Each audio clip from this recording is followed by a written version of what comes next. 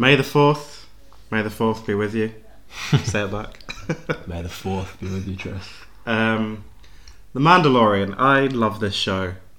I think it's a real good spin-off series in the Star Wars kind of world. I've grown up with Star Wars. Stepdad absolutely loved it. He went to the very first kind of showing available to him of A New Hope back in the 70s, and he loved it ever since. I've grown up on the films, the Clone Wars cartoon TV series, Star Wars Battlefront 2 on the PS2. Oh, classic. There's just so much that I've consumed over the years regarding Star Wars, and to be fair, they have that period at Christmas as Harry Potter does, where the 6 kind of original films are always on. Really? Yeah. And they did that on ITV2 for years. Whether they kept going with that, I'm not sure, but I've always kind of remembered them always being on around the festive period, and I have always loved them. I've kind of loved that world. I mean, I'm not particularly great with sci-fi, but Star Wars has always hooked me, and I've always liked the story and the battle between the Empire and the New Republic. And for me, The Mandalorian as a spin-off season kind of, as a real prequel to everything that happened with the films, just really works for me. And with the addition of Baby Yoda, it just kind of really hits the spot. It's maybe funny where it shouldn't be with Baby Yoda, but it's just that there's a corny side to Star Wars that this show's kept, that I can kind of appreciate. What did you think of it? I mean, it's not going to surprise you much to know that I didn't enjoy this. Didn't enjoy The Mandalorian at all. It was doomed going in for me though, because I don't like Star Wars. I'm not a Star Wars fan. It's actually sci-fi as a whole. It's the whole genre that I can't really get behind. Don't really understand it.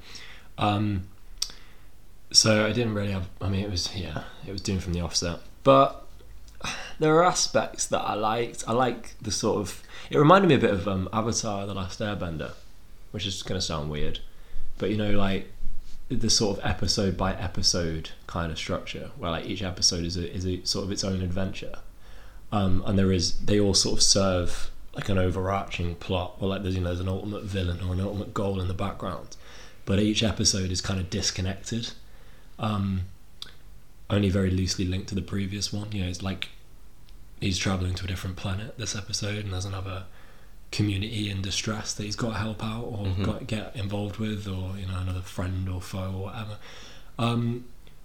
I guess that spoke to like the child in me, the kid watching TV, watching cartoon, that kind of thing. It kind of had that, watching Avatar.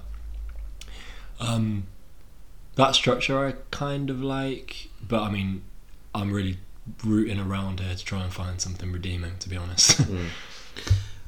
So for me, and this is going to be a difficult one, I'm just going to continue to go off on the things I like about the show. I will say though, I always have the same thing with the Mandalorian TV series, where the first 2 episodes I'm always like, is this that good? I'm not really sure if I'm bored or kind of, am I bored and I'm just watching it for the sake of it, or is there something here that I really enjoy? And then usually always around episode 3 and 4 there is an element of the story that kind of hooks me in, and then I'm specifically from this series, episode 3, which is actually the second lowest rated episode on IMDb of this season, the Convert. Series 3 just pulled me in, and from that point I was like all invested in this series. And I think I remember that happening in series 2 as well. At the start of it I was like, is this that good? And then I loved it. I remember loving it from that point on. This sort of slow to catch on thing, or like slow to get invested thing, exclusive to Star Wars or exclusive to the Mandalorian seasons, or is this TV series generally for you? Usually TV series get me from the start, so right. This is quite a different one to me. There are some I've persevered with. There's some where originally I watched 5 episodes of Game of Thrones, left it for 6 months, and then came back and committed to it. Wow. And then just really committed to it, and then it took me a while, but I think because that has a slow build, you just love it more and more as the story progresses, which is how I find The Mandalorian season by season. But most of the time I'll know within a few episodes if I want to watch a series. But with this, it was a bit the other way around. It got to episode 3 and I was like, okay, no, I do want to watch this. Season 3, episode 1 completely lost me. Like, it opens with, I think, a group of Mandalorian people, like, baptizing, I suppose, welcoming in a kid. They're on a beach, he stood in the sea, she's come out with the helmet, she's going to put the Mandalorian helmet on him. And then they're attacked by a giant crocodile out of nowhere, and it, like, scrans half of them. And you just think, what is going on? And it had no bearing on the story or anything. It took our Mandalorian to come, the protagonist to come in a spaceship to actually kill the thing. I mean, apparently he's the only capable Mandalorian, the only capable member of his race. And it just didn't fit in. It made no sense. I'm thinking, why don't they conduct the ceremony somewhere safer? Why is it on the beach? So that is one thing that annoyed me about this series, and it was one of the only things. They needed an excuse to introduce him in a cool way at the start of the season, which shouldn't happen. That should be well planned out and well written. It seemed like he's back and he's got Baby Yoda with him that he was supposed to give away at the end of season 2. Yeah. So that. Luke. Yeah, wasn't he supposed to? Well, he did. He passes him to Luke Skywalker when Luke shows up and rescues him out of the ship. And there was a reference made in the first episode of this to say, "Oh no, I just got him back." Yeah, basically, it's complicated, and Luke Skywalker's dropped from the plot completely. Which I can't let a TV series get away with that. Yeah, because it was a huge fundamental part of this. It was the emotion. At the end of season 2, that there was a lot of reaction around the emotion that scene kind of generated when he gave him away, and for Grogu just to be back with the Mandalorian at the start of season 3, just really made no sense at all. Yeah. I thought season 3 would be a journey of him getting Grogu back for some reason. Yeah, that would have made sense. Or them coming to meet paths at the end of this season.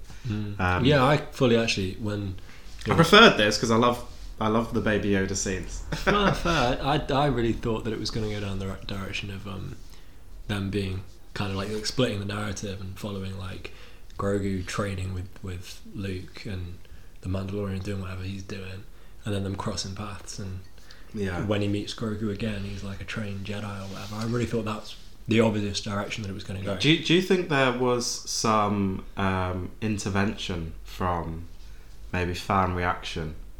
Because obviously I haven't seen season. You kind of watched season 1, 2, and 3 back to back. Yeah. I haven't seen season 2 since it kind of last was released, and I wasn't sure I was remembering it right.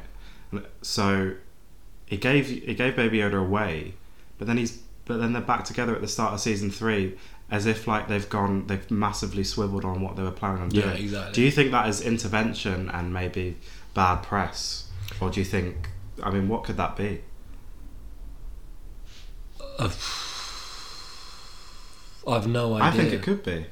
I don't know. Well, I mean, that moment when Luke shows up is like the biggest moment in the whole 3 seasons, isn't it? Like it ties the story to the main body of Star Wars, and a significant character that we all know and has been around for decades at this point shows up and saves them at a crucial moment. And the season ends, and that's the cliffhanger. He gives but then I guess it's not a cliffhanger. In a lot of ways, it could have ended there and then. But then you have to explain why Grogu never appears in the later Star Wars movies that have come, or I don't know at what point chronologically they were released. But the Star Wars with Kylo Ren and all of that. Grogu never appears, even though Luke is present as an old guy. He was never mentioned again. So I guess. This is the problem with a franchise as large as Star Wars. Like, everything that's released in whatever format, whether it's a series or a movie or a video game, it's writing over or cancelling out some previous lore that's been created. Yeah, it's a bit of a mess. Yeah, it's like just it's stories on top of stories now, and they've overlapped and sort of cancelled each other out so much now that actually, before we go any further into this, can you clear up for me like when the hell the Mandalorian is supposed to be set in terms of the original movies? Yeah, I mean, so I thought it was set way before originally.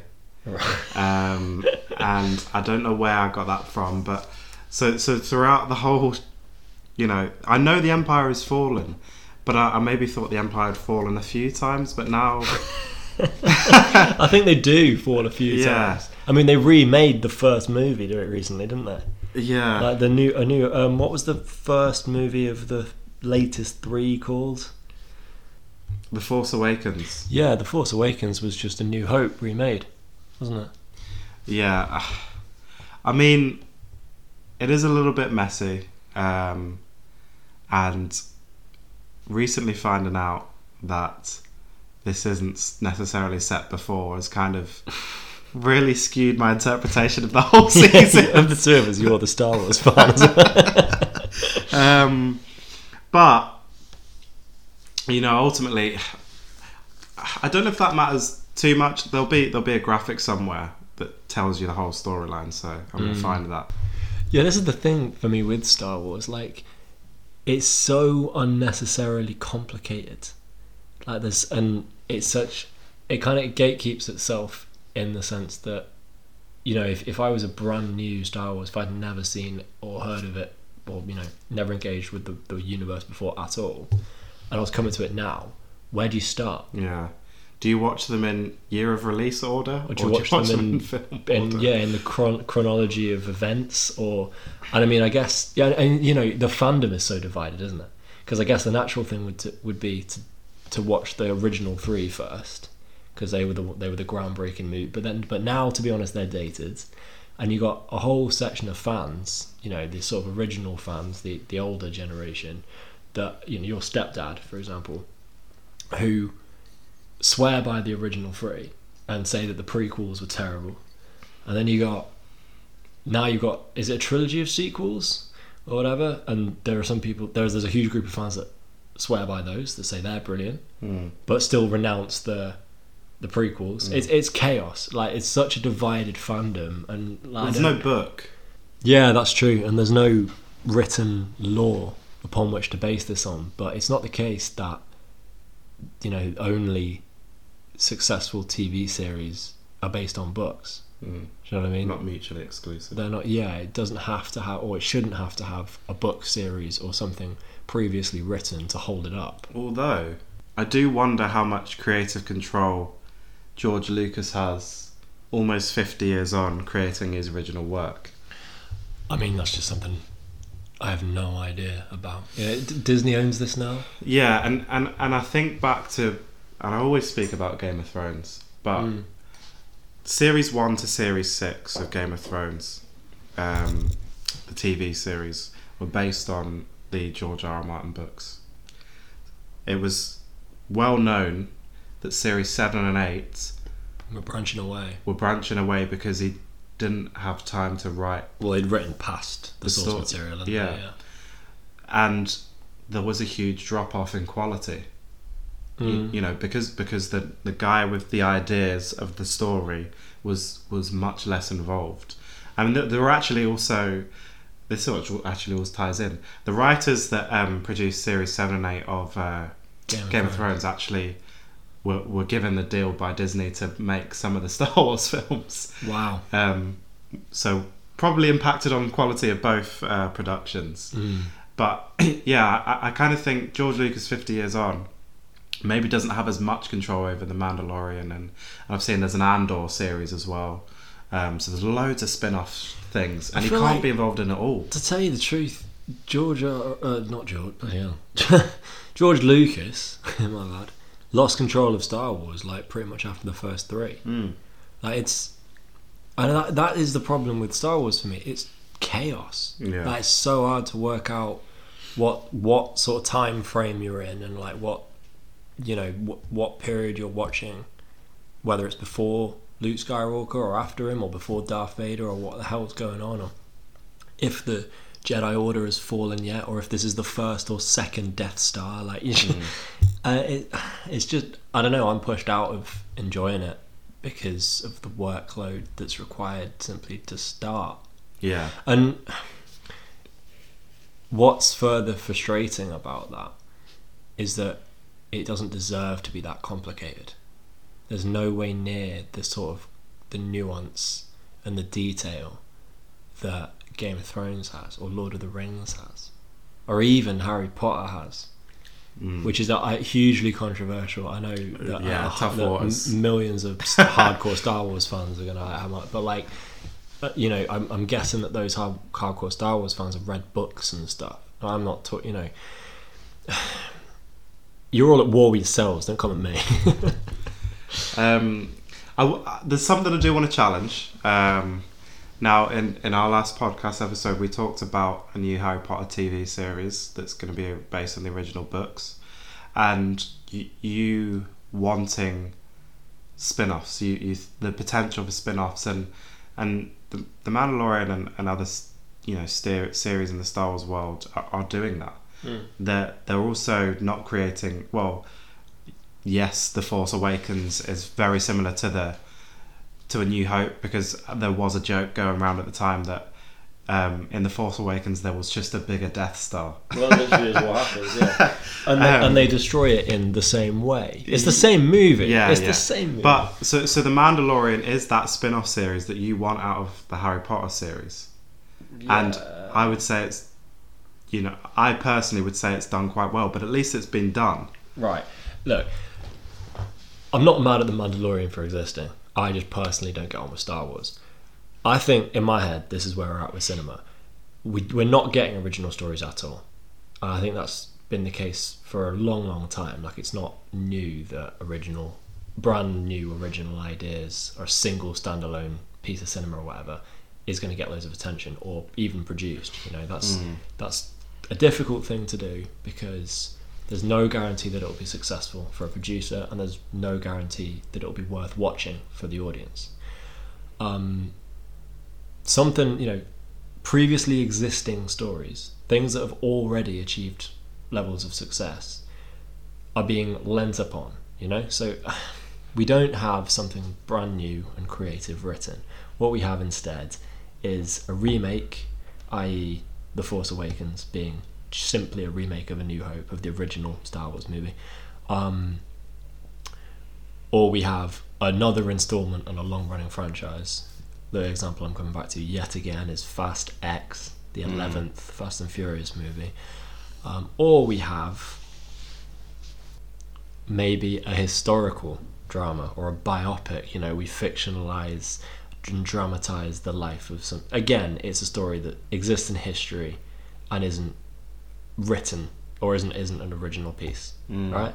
You're just dramatizing events that have already happened, whether they're in real life or whether they're pieces of fiction that have been written previously. The other option, the final option of unoriginal work, is the spin-off. We're leaning on source material that already exists. We're leaning on the lore that already exists. We're leaning on characters and stories that people are already familiar with, but we're looking at a detail of it and expanding on it, taking that in a new direction.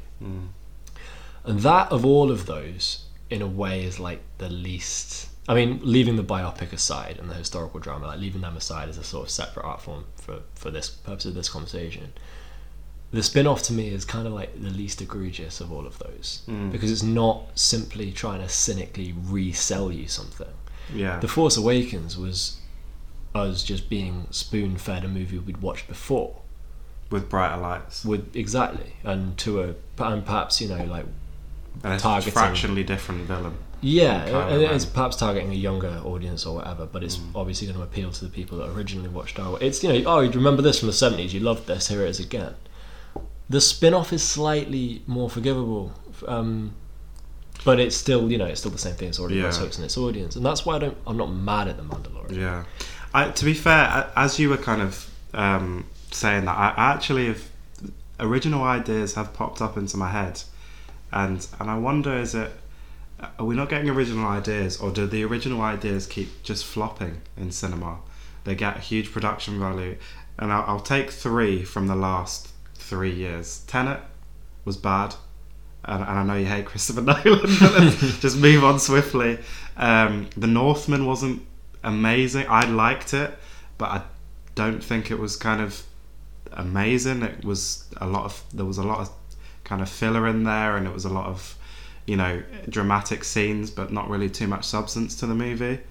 And then Amsterdam really flopped as well, and there you've got big stars being put into these original ideas to draw the audiences, but the story's just completely falling on the head.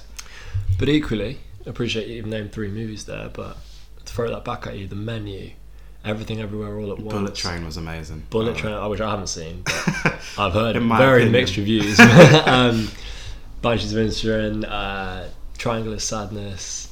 I mean, there's 4 off the top of my head, 5. Yeah. Bullet Train, like, and I don't know if they've done the numbers. That's maybe your point. Like, I hear that nothing's been as successful. But is that why there's an incentive to just redoing stuff? Yeah, absolutely. Because the numbers aren't exactly there. Yeah, because you can guarantee success. The new Marvel movie is always going to do 10, 100 times better than let's see something that I write and produce tomorrow. Do you know what I mean? Like, of course it is. Even if I've got Anya Taylor-Joy and Chris Pratt in it, or you know what I mean? Yeah. Like, and a massive producer or something, like, that's not meant to sound like self-pitying. Like, you know, writers like Martin McDonagh or Ryan Johnson aren't seeing the same success in the box office or on streaming platforms or whatever that the Marvel franchise is, the Fast and Furious franchise probably is, the Star Wars franchise is, and the Mario Brothers movie has, you know. Let's go on to some comments about the show, and we'll start with one positive one, a 10 out of 10 rating. I actually really like this rating, and it's about Mandalorian as a series in general. This is the Star Wars atmosphere and feeling I've been waiting for. No dumb humour, there's cool characters and a story I can take seriously. I'm a big fan with what they've done with this series so far, and current Star Wars filmmakers need to take note. Cinematography is great, you can tell they practically use as much as possible, and CGI is only used for obvious things like spaceships and creatures. It's a truly remarkable balance of old and new. Now, I will actually give them that, yeah. So there's an element I really want to touch on, and I do wonder how purposefully this has been done.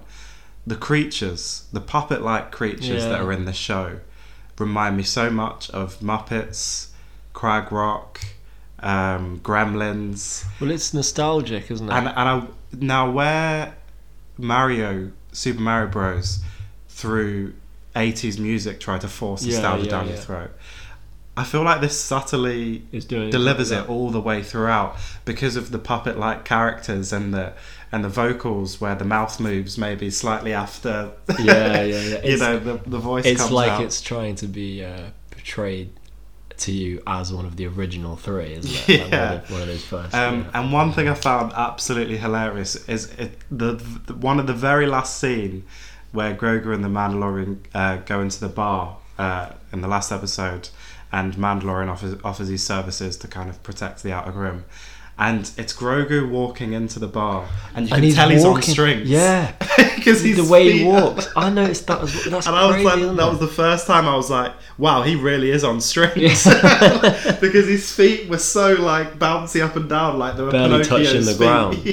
Yeah. And I can't. There were times I burst out laughing in this series where I don't think I was supposed to. Yeah. But like it endears me to this show a little bit more. And yeah, I really liked. I agree with the sort of sentiment in that comment about the feel of the Star Wars universe being really present. It really felt like, as you say, like a kind of traditional, like classic Star Wars movie from the 70s at times. It was, talk about the sort of cinematography. They've still got the sliding transition, which is like really corny, like.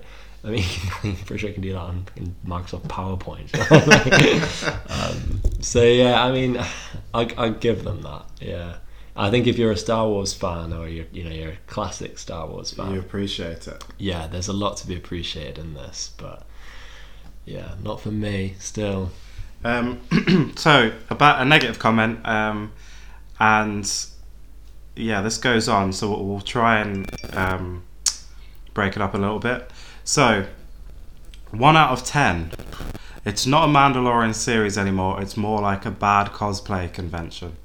So this person loved the first 2 seasons. The first 2 seasons were totally amazing, but unfortunately the third is a complete joke.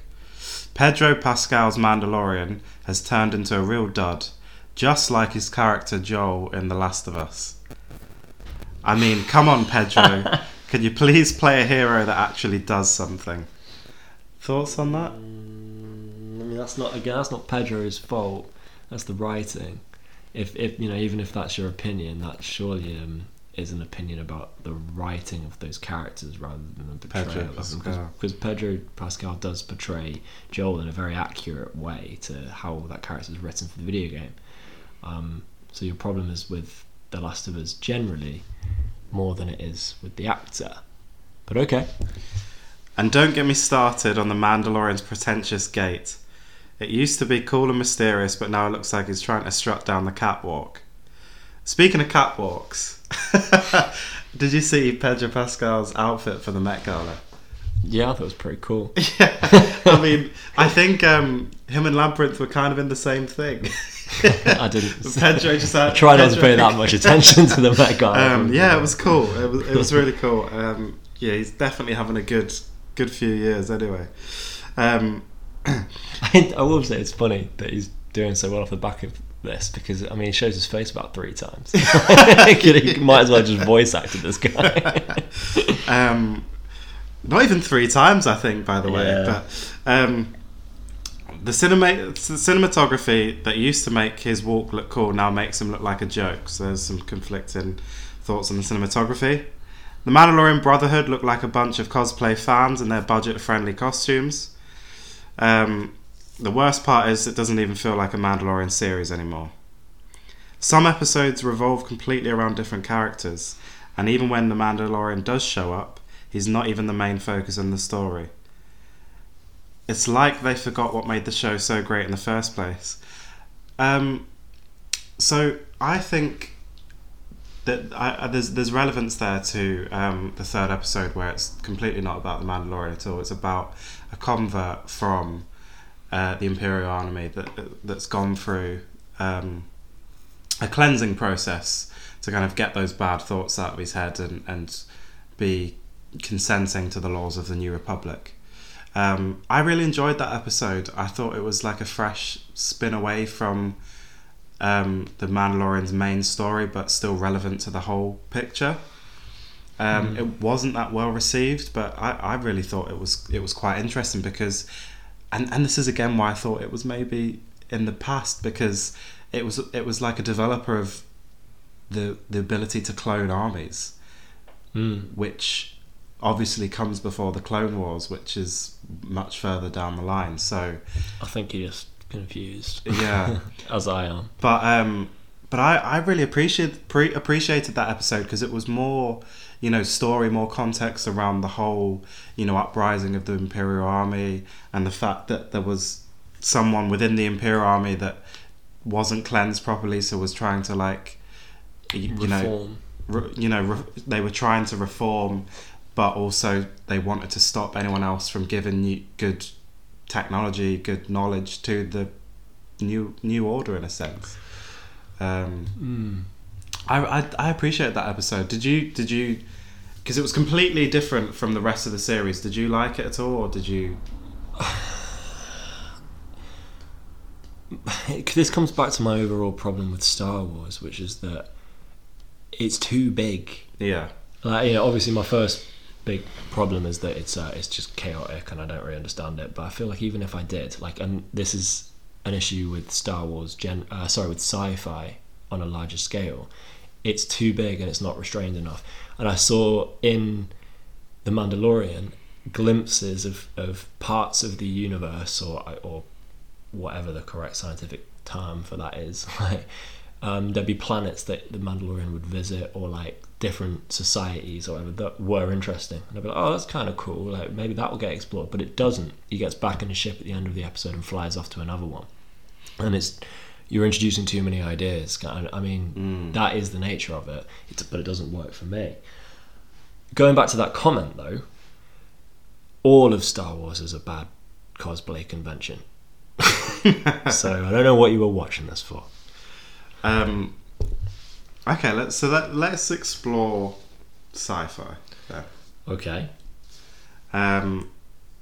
You wanted to compare sci-fi and fantasy, is that right? Can you give me some detail on? Well, okay. Well, I'm not necessarily inviting that comparison, but what I was just talking about there about Star Wars just being a little bit too big is the sort of root problem for science fiction with me.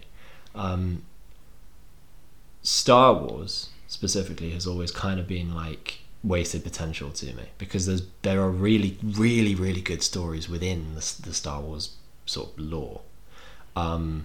The concept of Anakin Skywalker turning evil, turning bad, like struggling with a absolutist order that stands for good, but his very character's existence highlights a hypocrisy or a flaw in that goodness, and it kind of drives him mad.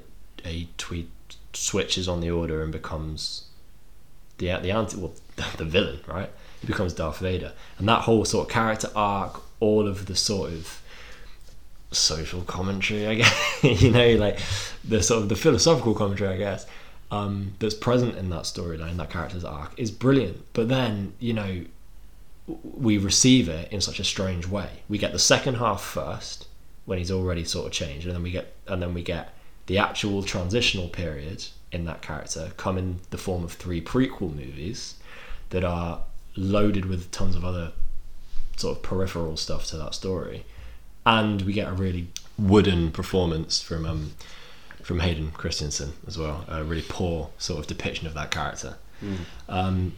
So yeah, it's wasted potential. I know there's like a million spin-offs. I can't remember Rogue One at all, but they sort of do. The planet explodes, they all die. Yeah, I mean, they do the sort of like, they fit things into the gaps, do you know what I mean, afterwards, and those stories in themselves tend to be quite good. I don't remember it, as I say, but I do remember coming out of Rogue One and thinking that was actually quite good in terms of story. There was one that was a video game, but it was also a book that I can't remember what it was called. It might come to me in a minute, but it was about Darth Vader's secret apprentice, and it was set between the original trilogy and the prequel trilogy, and it was about Darth Vader training a Jedi, with a sort of this dark apprentice that he had, to be the most powerful Jedi, with the intention of ultimately overthrowing the Emperor, Palpatine, I think his name is. And that I thought was really cool, because that highlighted that there was still, even at this point, The Force Unleashed, there you go. Even at this point in the story, even in the halfway point, even in the sort of the crux of Darth Vader's sort of evil career, there's still a part of him that's good. There's still a part of him that remembers his old ways and wants to overthrow the Emperor. And that story, so that, there's another spin-off there that's kind of like really good source material for good story. There's really rich kind of like stories there in the Star Wars universe, but they're always given to us in such a weird way, or in such a sort of underwhelming way. And it's so wrought with confusion and peripheral crap like Jar Jar Binks and all of that. And it's just... Hey, I had a figurine of Jar Jar Binks when I was a kid that danced every time you pressed the button. I bet that was really annoying. Yeah, I mean... The Mos Eisley song, just on repeat. Pretty much like Grogu pressing the yes button in IG-11. It's just always been wasted potential, is my point. And I think that speaks to sci-fi as a larger genre, because it never delivers in quite the way that it should. And it seems like such a shame, because sci-fi, to me, in a lot of ways, is like the most imaginative genre there is. It's sort of the most imaginative field of writing. You're talking about speculative futures for like the whole societies. imagining a completely different society. You know, Ursula Le Guin's Left Hand of Darkness, she writes about a planet in which gender doesn't exist at all. Everybody's sort of reproduces asexually and all this kind of thing.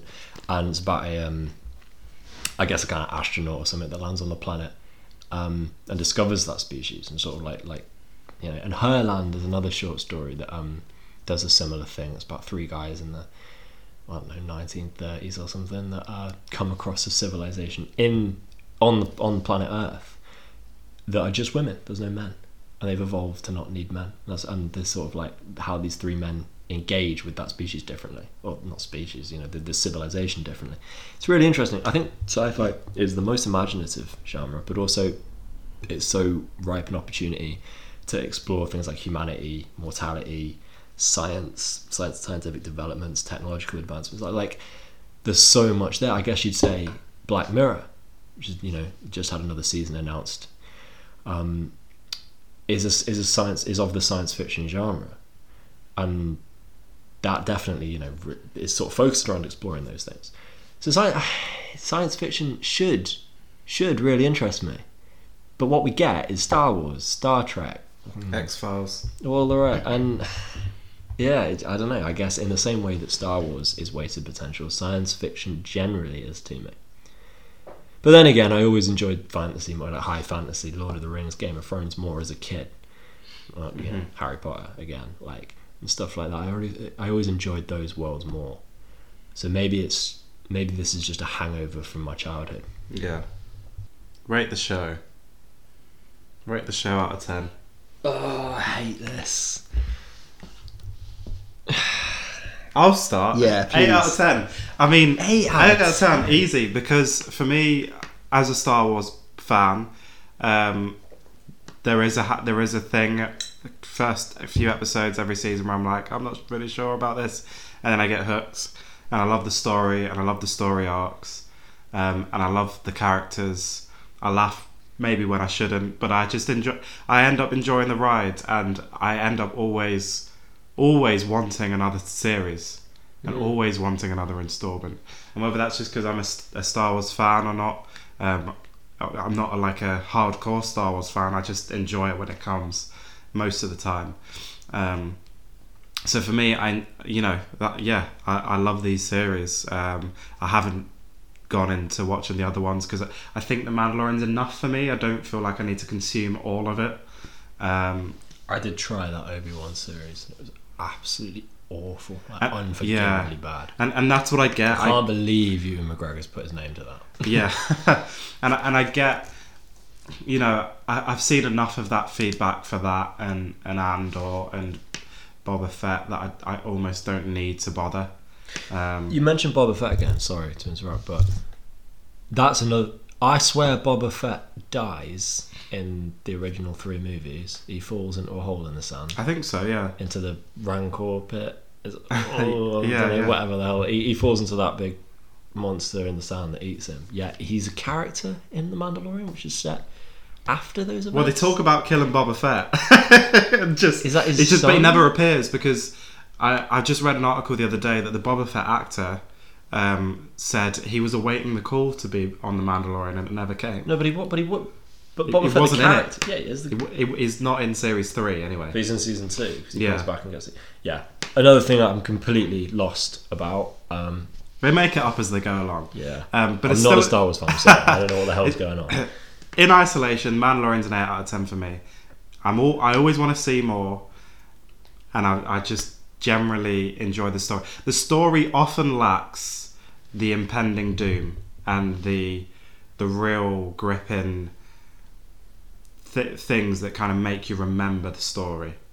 Yeah, it always seems to lack that, but I feel like that's maybe Disney in a sense. It's all Disney. It's all just good.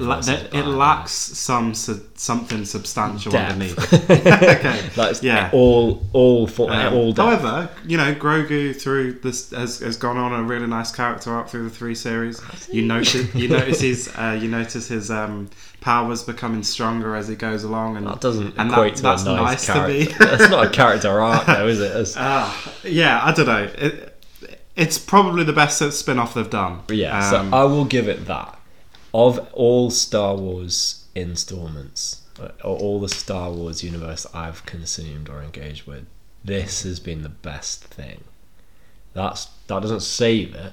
Like, that's not saying much, but this has been, I think, sort of like the most true to what Star Wars is, like, piece of TV that I've watched. I did like the sort of single episode by episode structure, the idea that each episode you sort of tune in and it's like, what's the Mandalorian gonna get up to today? You know, like, who's he going to encounter and save? And what kind of did stick out to me as a negative about that, though, was that a lot of the episodes would end with him leaving a planet, saying goodbye to a new friend that he's just made, and then the very next episode, you know, they'd beg him to stay. They go, oh no, stay, settle down here. And he'd go, no, I'm a Mandalorian, I gotta go off on my next mission.